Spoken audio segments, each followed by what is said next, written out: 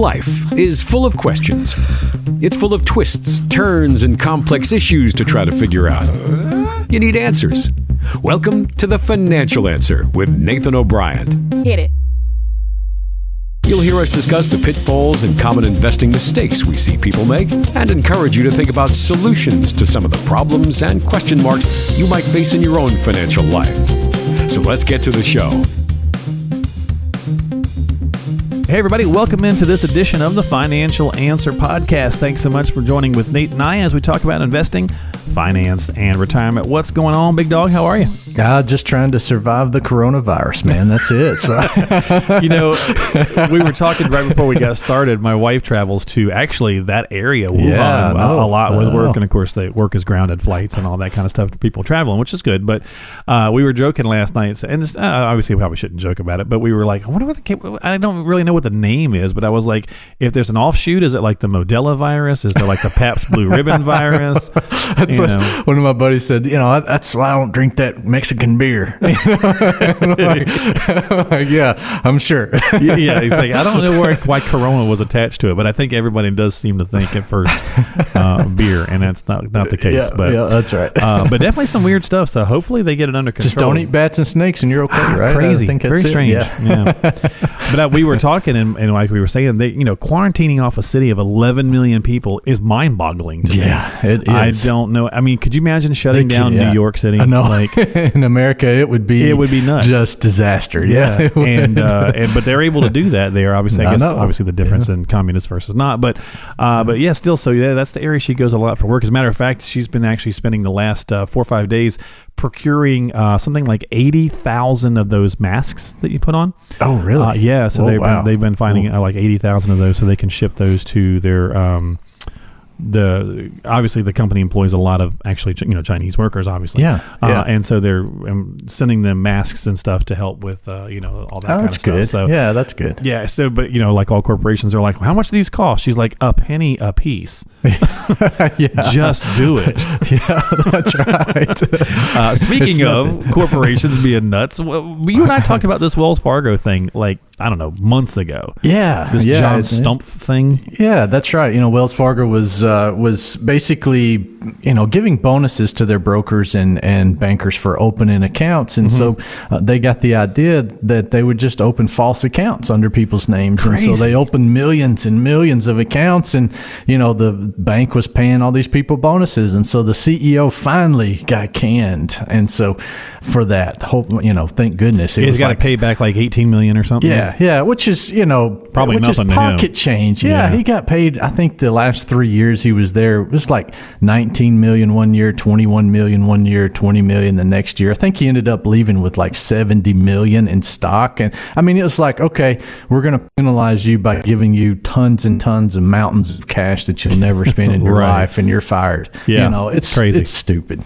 Yeah, I saw the same something similar with GM, that they were able to scrape together money for their CEO, like $20 million, but are closing a few plants. It's like, what? Why are it's so backwards?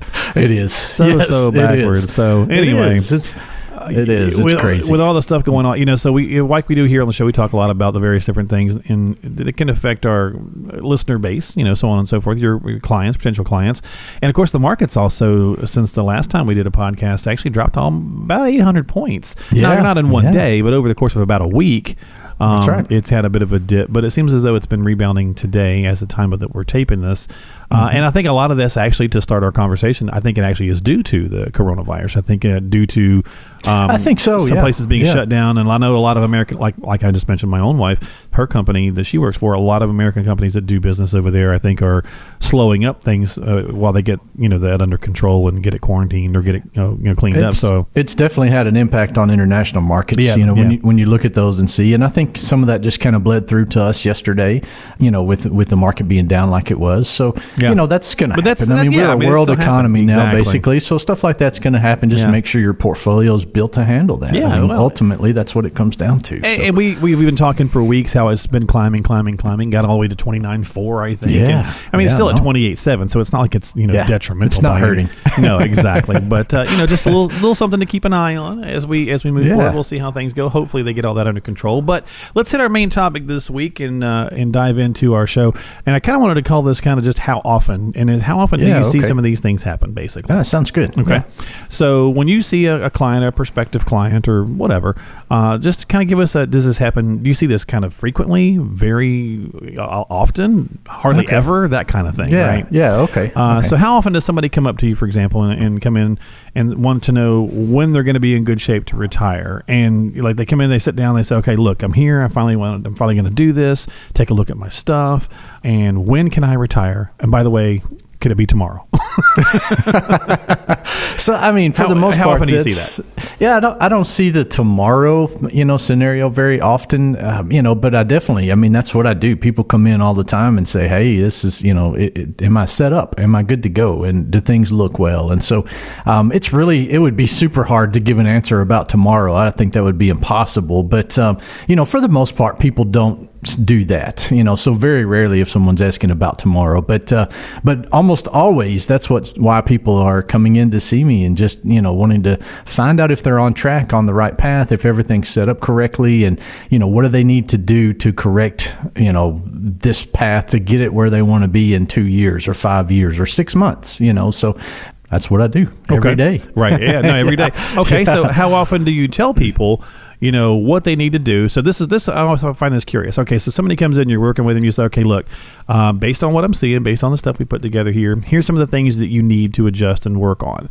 But you kind of get this sense that maybe they're not going to quite follow through with it. Oh, yeah. So advisors make jokes about that all the time. And we're like, why do you come to us if you're not going to listen to what we say? I mean, we're advisors. So that's the point that you're, it's in the title. That's the reason you're making an appointment with us, hopefully, anyway. But, I do see this. I was just thinking, you should change your title to financial, do whatever you want. Yeah, that's right. Instead of financial advisor. So that's right. Occasionally this happens when there's basically a really large stock holding. Okay. So maybe it's the company they work for. And I make the recommendation that, that's really not the best thing to risky, hold it all in that one stock. So you should diversify that. And then occasionally from that, I will get the view, they'll look back at me like, I'm not doing that. Right. And I'm like, sure, pal. Yeah, that's right. Yeah. So, we can't see the future. It may do great, over the next 10 years, that stock, but it also may plummet. So why take the risk on that? So that's usually the time that I see someone, not listen, not pay attention to what I'm saying and not follow that advice. But that's not very often, even in that case. Well, and at the end of the day, look, I mean, obviously it is their money. They can do what they want. But yes, to your point, they're coming in to talk with you and get advice. So ideally, I think no matter what advisor you're working with, if you're kind of get some advice and then you feel you're not going to follow it, maybe you should kind of double down and say, okay, ask yourself and then ask them, why do I feel like I'm not going to follow it? Because maybe something they've said didn't register right with you. Maybe you just didn't understand it, or you just didn't agree with it at all. And if that's the case, maybe have a little pushback so you can understand and see if it is the right path or it's not the right fit. Either way. That's right. That's right. We're not going to, just tell you that you're stupid or whatever for not doing that. There's going to be a reason, and if that reason makes sense to you, then it works. Okay. Yeah. And it's good. And so that's a fantastic recommendation, Mark, just to say, give a little pushback on it if it's not something you feel like, because then you can have the conversation. Right. Have a chat about it. Yeah. Yes, that's right. And understand where both of us are coming from, and then you can get a clear path to go on forward from there. So, and I think that makes accepting the recommendation easier on the client, on the potential client, right? You can say, okay, I don't agree with this. Hang on a second, why? Instead of just kind of going, well, I'm not going to really do it. Okay, why are you going that route? And then of course you guys can talk that through. And at the end of that chat, you may be like, okay, I'm a believer now, or you still may not get it, and that's fine. But at least you're not just kind of glossing over it, rolling the eyes, so to speak. Yeah, and I think that's great to challenge, especially financial advisors. Well, you're not omnipotent, right? No, that's right. I mean, we see so many advisors that are really not giving the best advice out there. So it's good to challenge that and just make sure that there is a reason behind what they're saying, and that reason makes sense, and it's backed by, whatever academic research, and not what their supervisor told them to do or something like that. Right. These sweaters are on sale. That's right. These stocks are on sale. That's right. Yeah. Okay. All right. So here's a fun one. How often does a client or prospective client cry? Hopefully not very often. Well, I was going to say, wait a minute. Let's caveat this. Okay. So okay. It could be sad tears, or it could be happy tears. It could be like C topic number 1. You do say, yeah, you can retire tomorrow.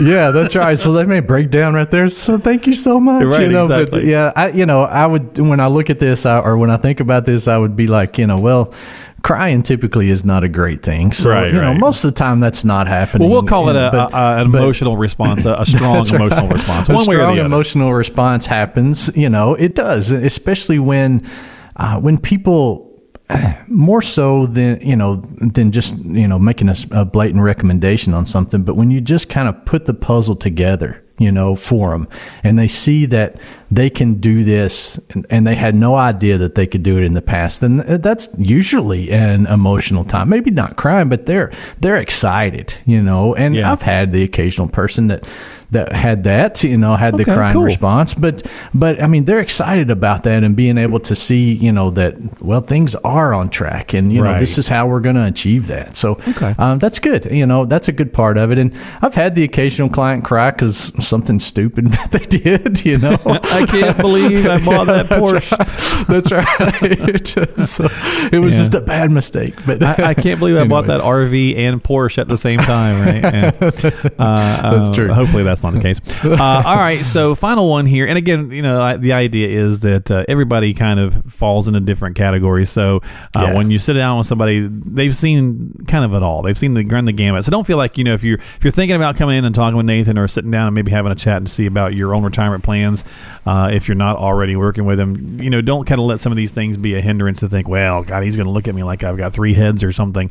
You've kind of seen it all, right? So that's right. All right, final one here. That's right. How often do you have that person, and we talk about this so much, but how often do you have that person that just comes in and says, well, Nathan, I've heard that you got to have at least $1 million or you can't do it. You can't retire. Yeah. So that is a lot. It's very often. Okay. Yeah, it is. And it's just because I think of, them talking to their friends at work or whatever, they may see it on TV. I don't know. Right. Just that there's just an idea that $1 million is going to be, it's the goal. And it can be, but it can't be, for some people, it's not enough, for what they're spending. For some people, it's way more than they'll ever even be able to save. So, it's got to be all about your goals and what you're trying to accomplish. It's your retirement. It's not your friends. It's not your neighbors. It's not the person on TV. So it's your retirement. So set it up and save according to what your goals need to be to achieve that. So it's, and everybody's, you're keeping up with the Joneses kind of thing.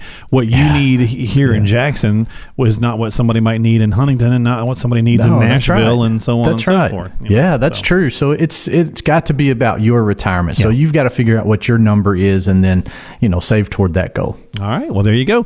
So we're going to take an email question real quick here before we depart on this week's podcast. We'll keep this kind of short and sweet, but as always, if you'd like to submit your own questions to the show, you can go to thefinancialanswer.com and drop an email to them. Thefinancialanswer.com. We can ask it on the podcast, or we don't have to. Either way, you can get your question answered. And as always, make sure you always check with a qualified professional like Nathan before you take any action on anything you hear, not just on our show, but others. He's a registered investment advisor, an RIA, so definitely has been doing this for a while. Been helping families for 16, 17 Since 2003, years. There you go, 2003. So, all right, well, I'm going to switch to that. 855-51-COACH is the number to call, 855-51-COACH. And don't forget, subscribe to us on whatever podcasting platform you have or you use or whatever. We would certainly appreciate it. Yes, we would. All right, email question time. Oh, hey, actually, this is perfect. I got to ask you this one because it kind of goes in.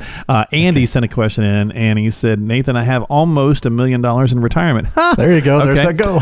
But he says, I do have a lot of debt, but I own some rental properties that I could sell and give me enough to pay off the 3 cars I own, the multiple credit cards, the parent plus student loan that I'm paying for my kids, personal loan at the credit union. So here's my thing. I've always disliked the idea of doing that because I want to have the property for rental income in retirement. But he says he also would be worried about capital gains. But he says basically, ultimately, at the end of the day, is it worth selling the home to pay off the debt?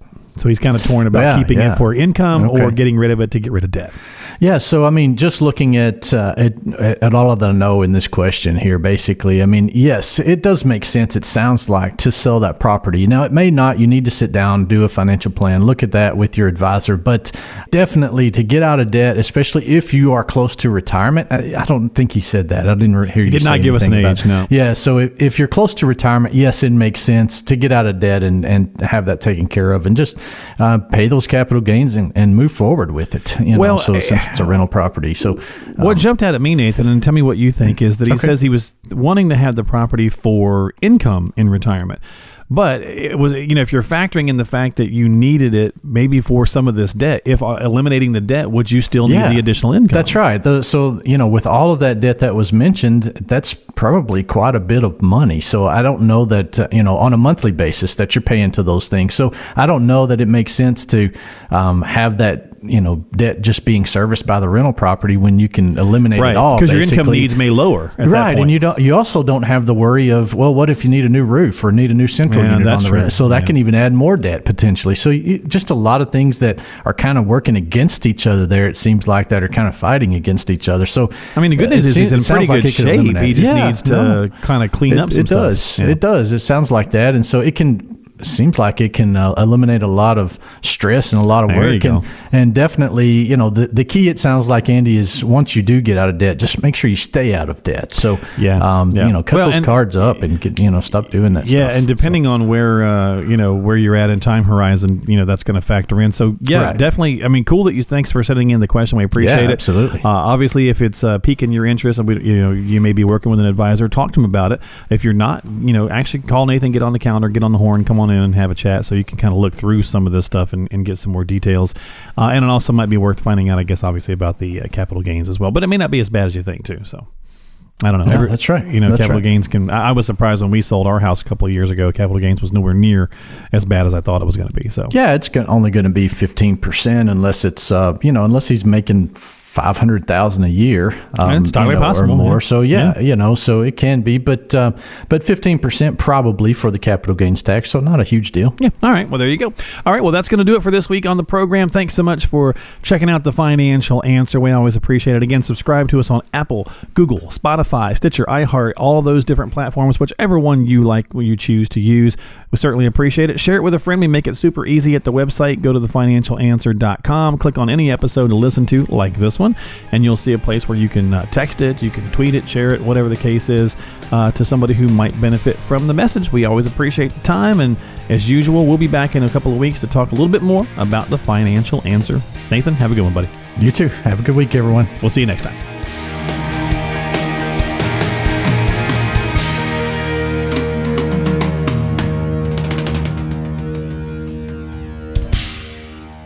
O'Brien & Associates is a registered advisory firm in Tennessee. This show is intended for information and educational purposes only. Consult with a qualified advisor before taking any action.